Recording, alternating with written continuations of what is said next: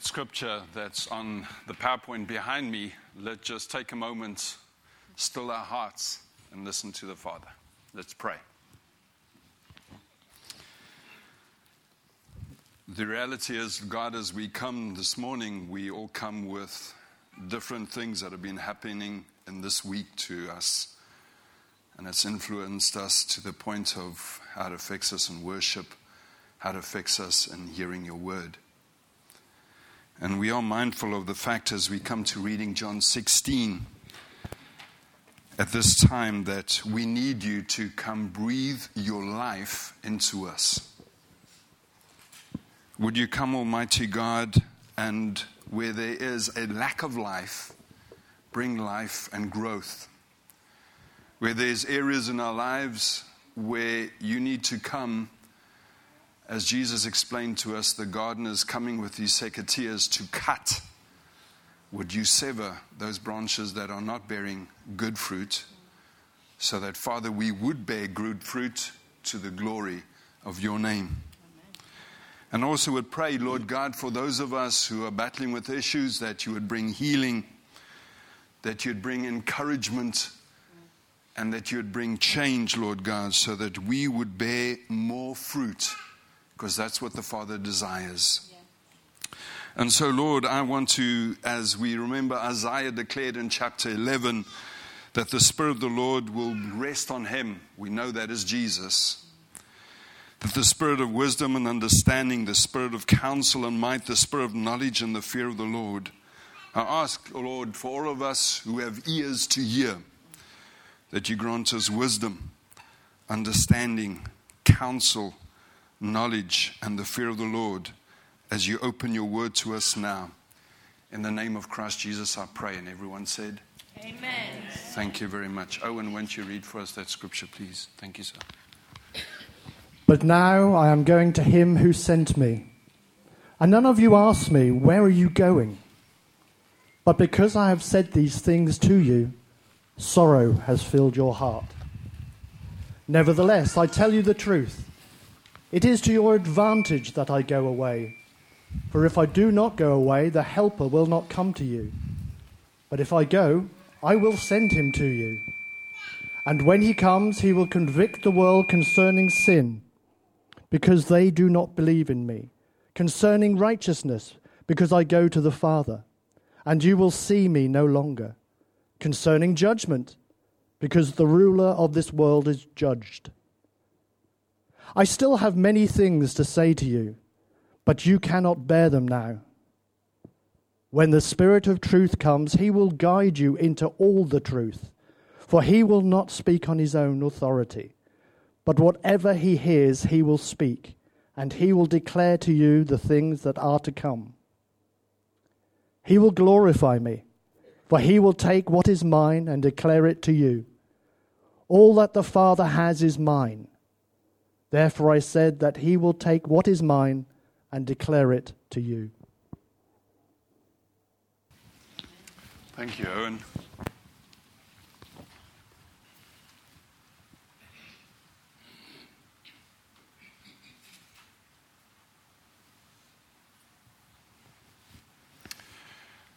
So in terms of that passage, while we just give the guys in the back there an opportunity to just prep and rework the PowerPoints, part of the question that I want us to ask this morning is, what is essential for you to survive as a human being on the earth? Thank you, Becky. Now, before you shout out, and she's 100% correct, I like that. Well done, Becky. I'm not talking about your phone. I'm not talking about your social media platform. A lot of laughter, yeah, you know what I mean. And for some of you, maybe your parents, a sibling, or a friend. What I'm really talking about, what is essential for you to survive? We got one. Sorry, Angie, did you whisper? Jesus, wonderful. You know, whenever I heard from the Baptists once, the Baptist denomination, they said, whenever there's a question, just shout the word Jesus. So, yes, but that's always right, but not in this context. Sorry, Angie. So we got water. So tell me, what is essential for you to survive? Speak to me. Food, yep. There we go. Thank you. I appreciate that. That's better. So yes, obviously what we have is oxygen, water, and food. The truth of it is humans can live for a time without food and water, but when it comes to oxygen, it will be soon a point of where someone actually dies. And a lot of the medical people here in our assembly are nodding their heads because they know exactly what I'm talking, far better than I understand. Yes, I'm talking about you, Carmelo. So like humans need oxygen, they need water and food to live. So I want to suggest to you that the Holy Spirit is essential for a Christian to live. Think about that. The Holy Spirit is essential for you as a Christian to live. According to John's Gospel, life is found in Jesus. He makes that very clear. We have that from the beginning in John chapter 1. Then if we carry on, we also know because life is found in Jesus, the implication for you and I today as we sit here is every man, every woman who chooses to believe in Jesus has life immediately. That's the implication. But additionally, John also makes clear that it's the Spirit who gives life in chapter 6. And that's part of what I want us to get into today. But first, some background. In his historical biography, John, who was one of Jesus' disciples, and that's just an artistic expression of how John is from Laura Krantz. No one really knows how John looked. When you see these lovely icons, especially in the Orthodox Church, no one really knows who the disciples look like, what Jesus looked like, or anyone else. But just if you can bear with me, something to look at and something to get your mental juices going. And he's really writing to second-generation Christians and non-Christians in the region of Ephesus, what we would call today Asia Minor. And in the main, the gospel really focuses on Jesus, who as the Son of God works many signs. These signs were recorded by John so that anyone who actually believes that Jesus is both the promised Messiah, Christ, and the Son of God, by believing you will have eternal life based on his death and resurrection. Specifically in chapter 16, which we're coming to, Jesus is in Jerusalem speaking privately to his disciples of part of what we call today Passion Week. He would soon be tried. He would be soon nailed upon a cross. And then he would be dead and resurrected from the dead thereafter. And so in Jesus' farewell discourse, he is telling the 12 of his voluntary departure to the Father, and that he will be returning to his pre-incarnate glory that we see in John chapter 1 that John tells us of. Did you notice how Jesus' departure results in a very emotional scene in John 16? Over 8 different words are actually used to express a variety of feelings in this chapter. I want to just highlight 2 to help us understand what these disciples were going through. In verse 6, sorrow has filled your heart. Then Jesus says to them in verse 20, you will weep and lament. You see, Jesus' care and encouragement shows how aware he was of oppression that his followers were suffering at that point in time. Persecution of Jesus' followers by Jewish authorities had already begun. How do we know that? In John chapter 9, there's the man that gets put out of the synagogue because he believes in Jesus, when God did, through his son, a miracle in the man's life. It started. Now Jesus goes actually further, and he's preparing his followers for increased oppression and also inevitably being killed. That's where this is going. Sobering news if you were sitting with Jesus. What's he trying to do?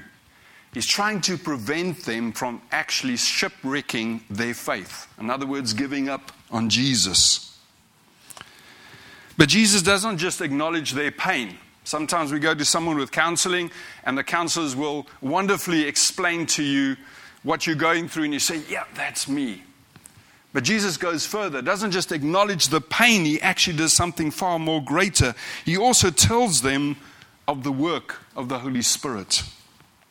He also tells them of this beautiful Spirit that is to come, the Spirit of God, and what that Spirit, the Spirit of God, is going to do in their lives. And so amidst the disciples' pain because of Christ's departure to the Father, Jesus provides the remedy, the promise of the Holy Spirit.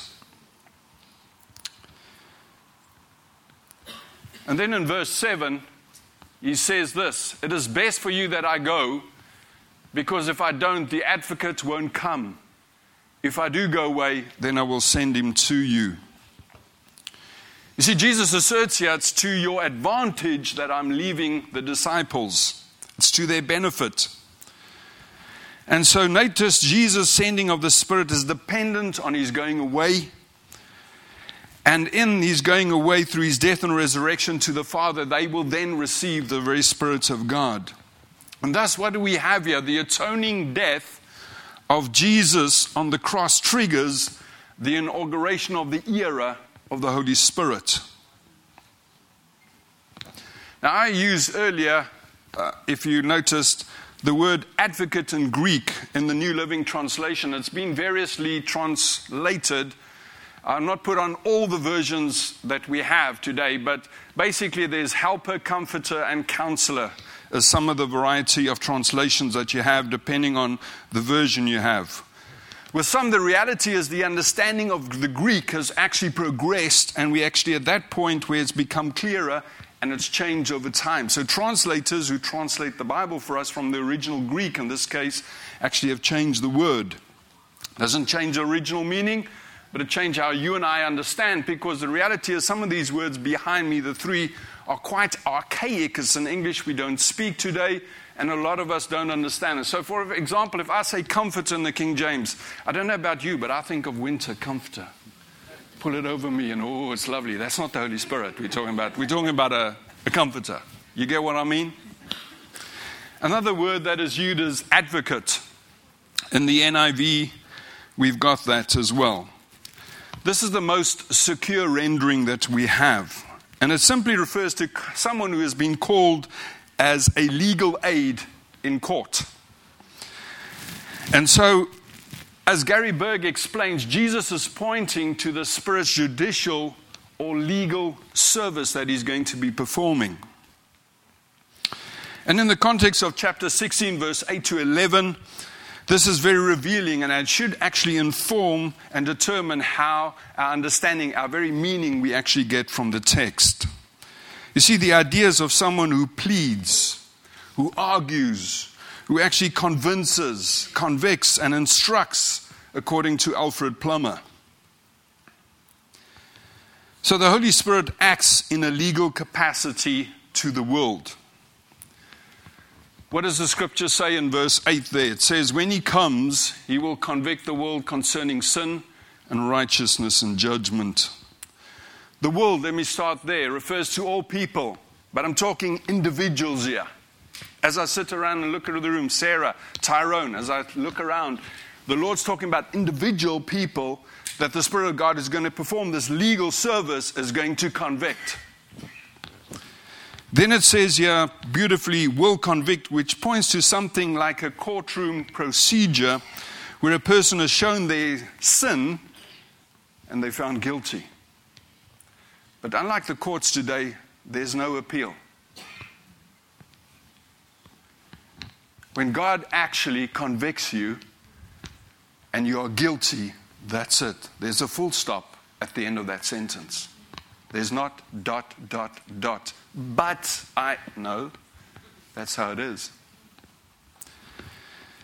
I want to say, though, in light of the Gospels and the New Testament, God, though, is gracious and summons all guilty to repent of their sin. So what is these sins? What is each person's sin that we're talking about? Well, the advocate says this, because they do not believe in me. Who's he talking about? Jesus. You see, the greatest sin is a willful refusal to believe in Jesus. This rejection of Christ is a choice that of choosing another God or self or something else, and will lead to eternal separation from God. And so each person is convicted concerning righteousness, because I go to the Father and you will see me no longer, says verse 10. You see, by crucifying Jesus, the Jewish people declared him to be unrighteous. Curses everyone who hangs on a tree. However, the resurrection and ascension in glory vindicated Christ as God's righteous servant. Amen. Thank you, Angie. So we have this wonderful reversal actually that's happening here. The Holy Spirit reverses the world's verdict against Jesus and instead declares the world guilty. You see, by putting Jesus on trial, the world actually, without knowing it, put themselves on trial. Then each person is convicted concerning judgment. Judgment will come because the ruler of this world has already been judged. Jesus' death on a cross and the resurrection defeated the devil. Hallelujah. Thank you, Lord Jesus. Now, the truth is, though defeated and condemned, the execution of that judgment is still future, as Revelation chapter 20 says to us. So he's still walking around like a roaring lion. But the advocate reveals that the world is also judged because of its submission to the devil. That's what it means when it says the ruler of this world. Because you do not choose to follow Jesus, by implication, you are following the devil, and therefore you are judged as well. So Christ has now introduced us to this title of advocate, but he also introduces us to another title of the Holy Spirit. Let's go to verse 13. When the Spirit of truth comes, he will guide you into all the truth. For he will not speak on his own authority, but whatever he hears, he will speak, and he will declare to you the things that are to come. He's called the Spirit of truth. And truth really refers to Jesus' identity as the promised Christ, Messiah, and Son of God, the truth of his words that he explained to us in his life, the actions that he took as the Gospels refer to us, and all that is to happen to him concerning his suffering, his crucifixion, resurrection, as well as his ascension.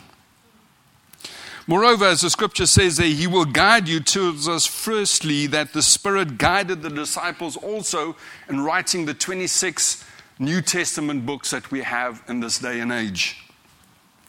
Thus, we can rely on the Bible completely. Secondly, he guided them in their witness about Christ. That's what we see in the book of Acts. It says there, he will declare to you the things that are to come. Also, that reveals a kind of a panoramic view that we see the scriptures declaring there. All the Christian life is included in the Spirit's guidance. In other words, Christ-like character. In other words, the who of who you are. But also spiritual gifts. In other words, what you would do as you serve before the Lord. All of that and more is included in that phrase. So moreover, says Thomas Hale, the Spirit would prepare them for the future. He would actually, for the great work of establishing Christ's church. He would also prepare them to face suffering and death. And we know historically that every one of the apostles, all of them died. None of them recanted their faith. None of them said, we made a mistake. Long obedience until the point of death. Thank you, David. Verse 14 declares, he will glorify me, for he will take of what is mine and declare it to you. You see, Jesus' mission was to glorify the Father. That's what you read in the Gospels. And what's the mission of the Holy Spirit? To glorify the Son. It's this wonderful thing that's happening in a sense of how the Trinity is working together. The Son glorifies the Father, and the Holy Spirit comes and glorifies the Son. And so here Christ explains that the Holy Spirit is self-effacing. I'll say that again.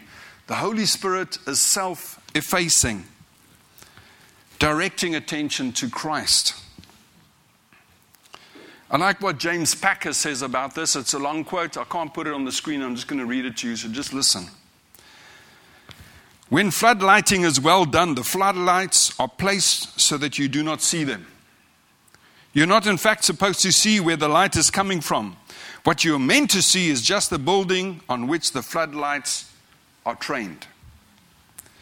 The intended effect is to make it visible when otherwise it would not be seen for the darkness, and to maximize its dignity by throwing all its details into relief so that you see it properly.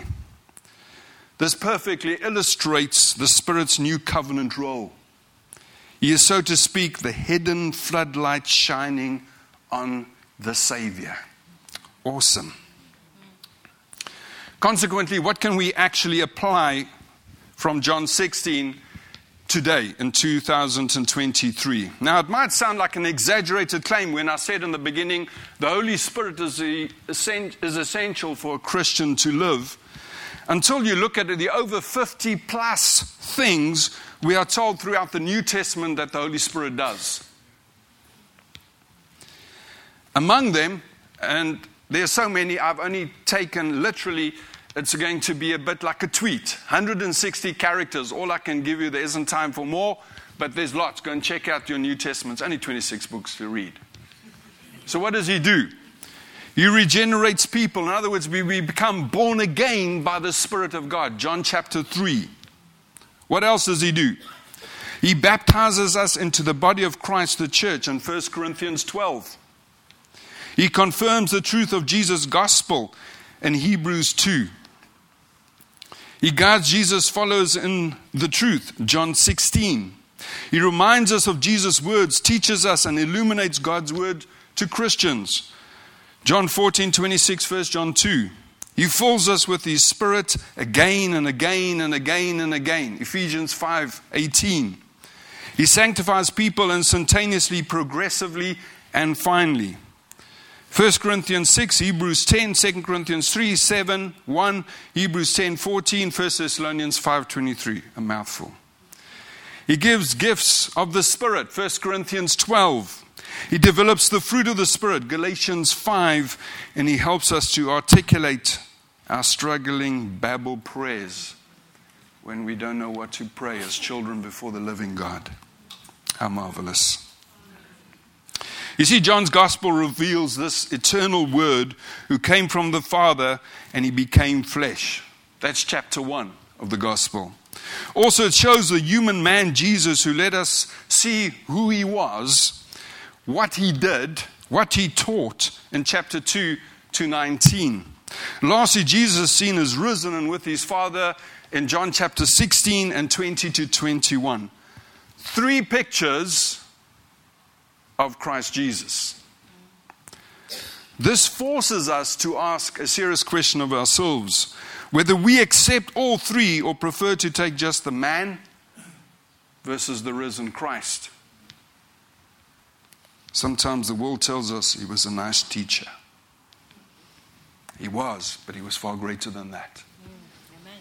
Simply put, Jesus is not a buffet or some pick and mix where you choose what you like and discard what you don't. We are to accept, we are to believe all that there is about Jesus and who He is. In turn, Christ Jesus had to leave so that the Holy Spirit could come. We spoke about that in verse 7. But Jesus' physical presence could be in one place in one time. But the Spirit of Christ is always everywhere at once. Beautiful. You see, He's with us continually and will be in us. That's what John 14 teaches us. Bruce Barton points out the implication of this truth. He says this: God's best time for us to be alive is now. We don't need to dwell on the past or be preoccupied with the future. Some of you need to hear that. I'm preaching to myself here, by the way. God has plenty of work for us and power to help us in this day. John 16, verse 7 and 13 were aimed at the first disciples of Christ who faced persecution. However, I would submit to you that John was also writing to us today. And as Leon Morris says, the work of the Holy Spirit in the church is done in the context of persecution. The Spirit is not a guide for those on a straight way, perfectly able to manage on their own. He comes to assist people caught up in the thick of battle and tried beyond their strength. Hallelujah. I think Leon Morris is correct when he points out that even if we face a hostile world who resists the gospel, we can cope effectively because of the Holy Spirit. Amen. Amen. Any one of you feel like your world is a bit hostile? Yep. In the UK, in our unbelieving pluralistic society, all truth is relative. But the advocate still convicts people in the world today concerning sin, righteousness, and judgment. We looked at that, verse 7 to 8. Since he lives within believers, his ministry is also to every unbeliever through the church.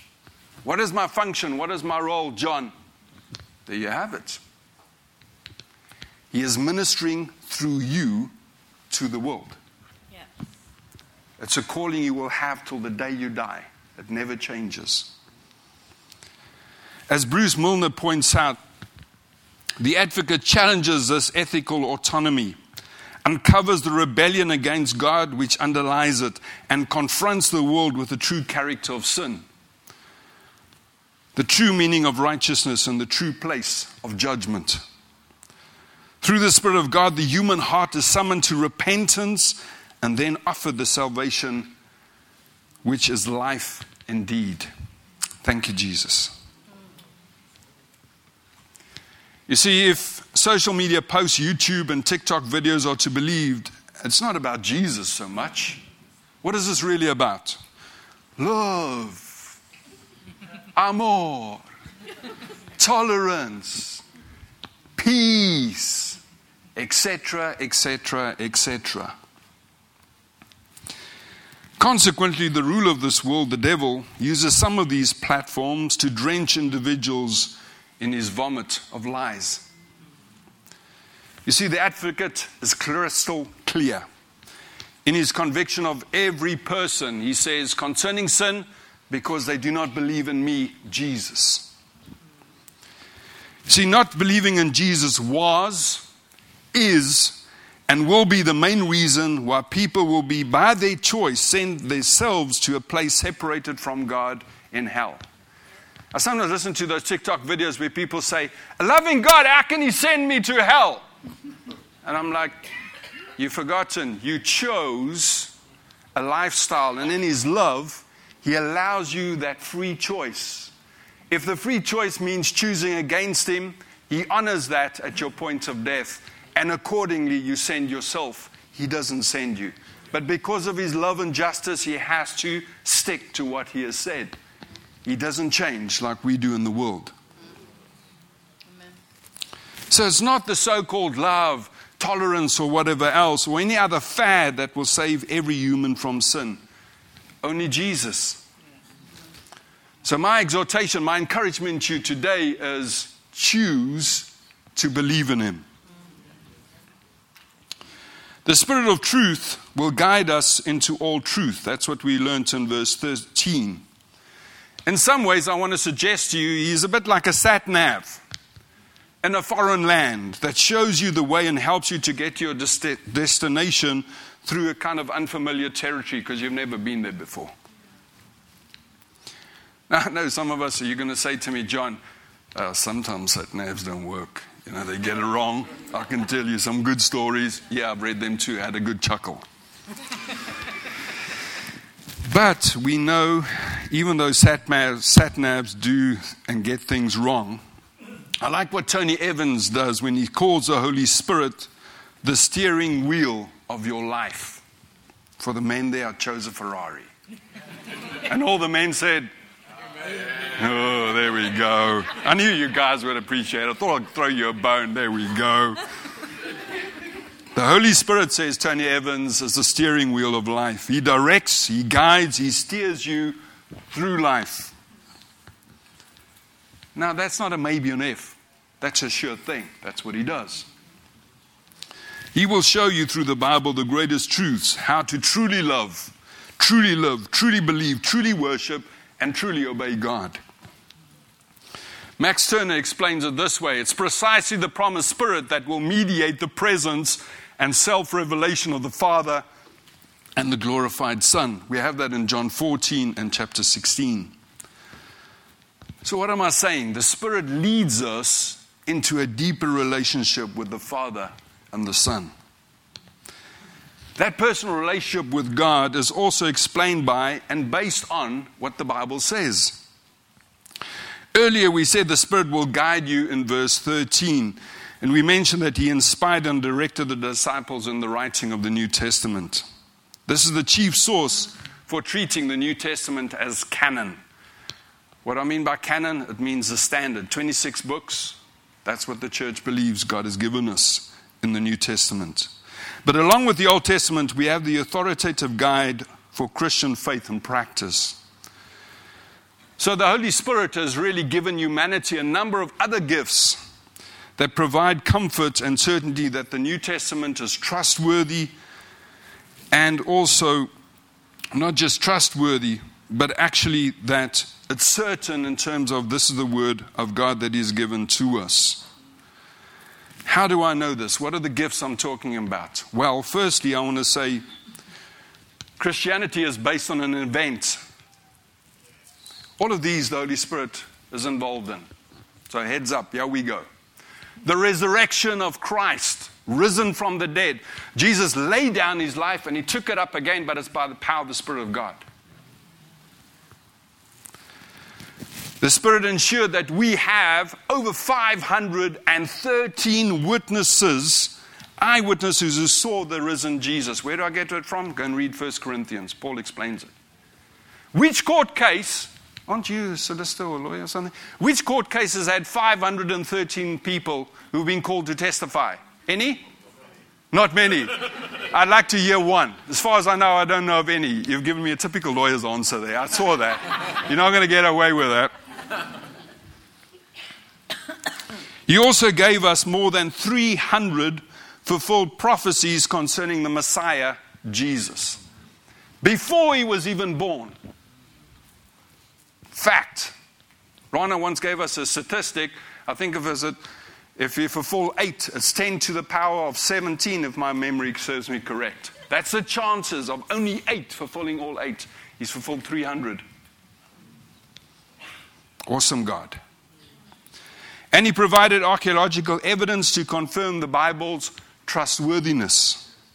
Lastly, He has made available about 24,000 New Testament manuscript copies, ensuring we know with certainty what was originally written by the New Testament authors. I'm not giving you all the other evidence that there is. The miraculous transmission of Scripture through time. Governments has banned it. They have burned it. They've tried all kinds of things. It's still here. You cannot kill what God has decided will live forever, His Word.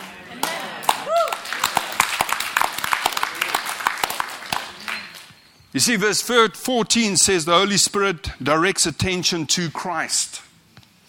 I spoke earlier about this floodlit ministry of the Spirit as James Packer describes it. And that continues today. What do I mean?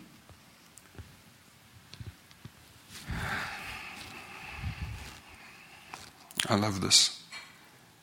It is as if the Spirit stands behind us, throwing light over our shoulders on Jesus who stands facing us.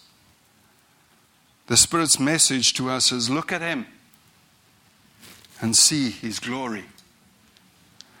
Listen to Him and hear His word. Go to Him and have life. Get to know Him and taste His gift of joy and peace.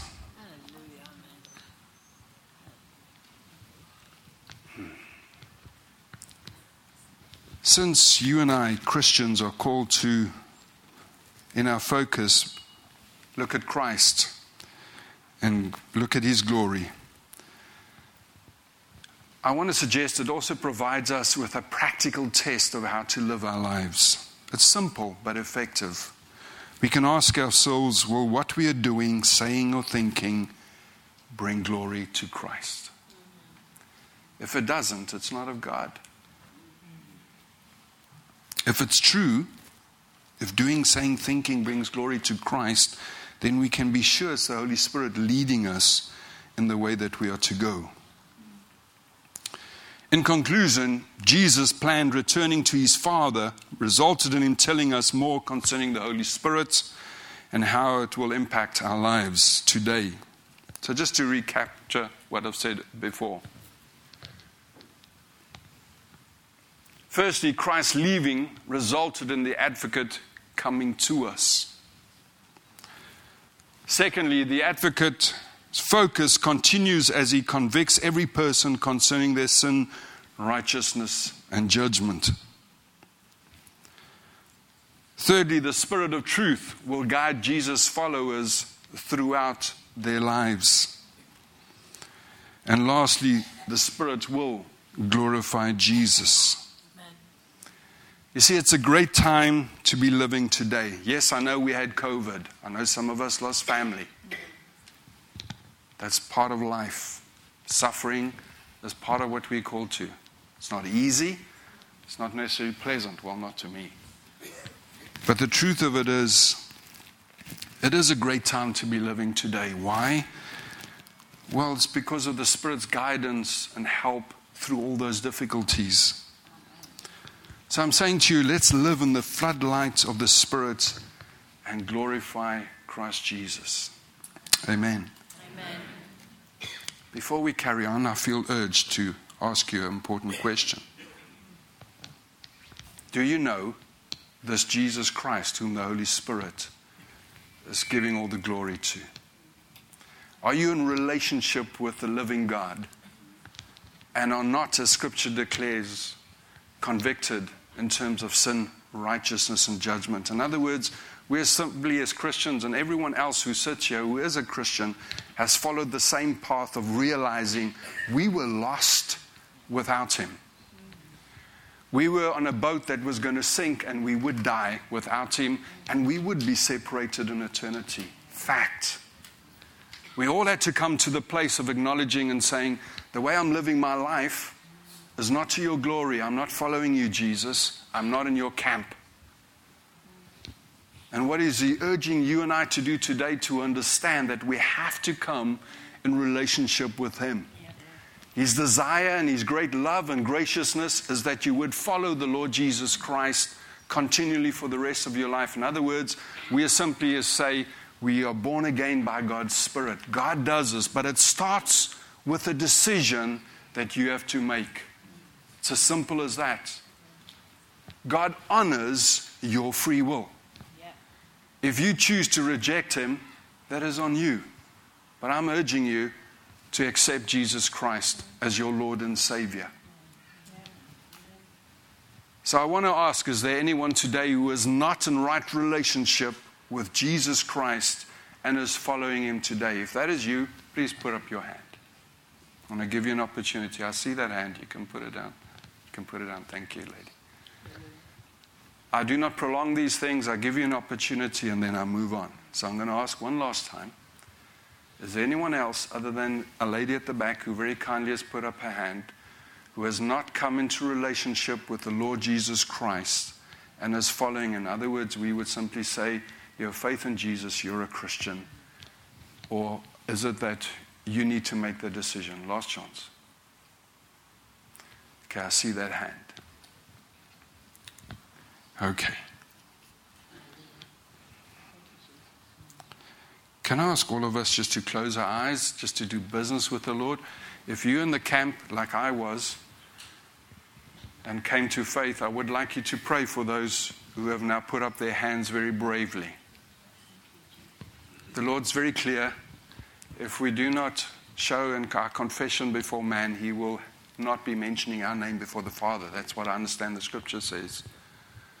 So we have to take a stand in our faith. It's not a private thing.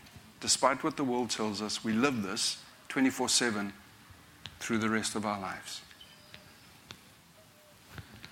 So I'm going to ask you who are Christians to pray for those two people, and then I'm going to lead those two people in a simple prayer. It's a very simple prayer. You can listen and you can follow. If you choose not to, that's fine. Then just come see myself or Ron in the front, who's our pastor, or one of the other leaders, and speak to them. They would love to have a conversation with you and explain what does it mean in terms of what Scripture declares. So I'm going to pray and I'm going to ask you, I'll say a few words and then would you just say and follow me in that. Lord Jesus, I am a sinner. Just pray it in your heart or in your mind or out loud, it's also okay. I recognize I am lost without you. I ask that you would come and save me right now. Come by your Holy Spirit and make me new. You said, whoever calls on the name of the Lord, in other words, Jesus, shall be saved. I thank you that you forgive my sins. I've been set free by what Jesus did upon the cross. And I choose to live for him now. In Jesus' name, amen. Amen. Hallelujah. Thank you very much. Thanks, Rona.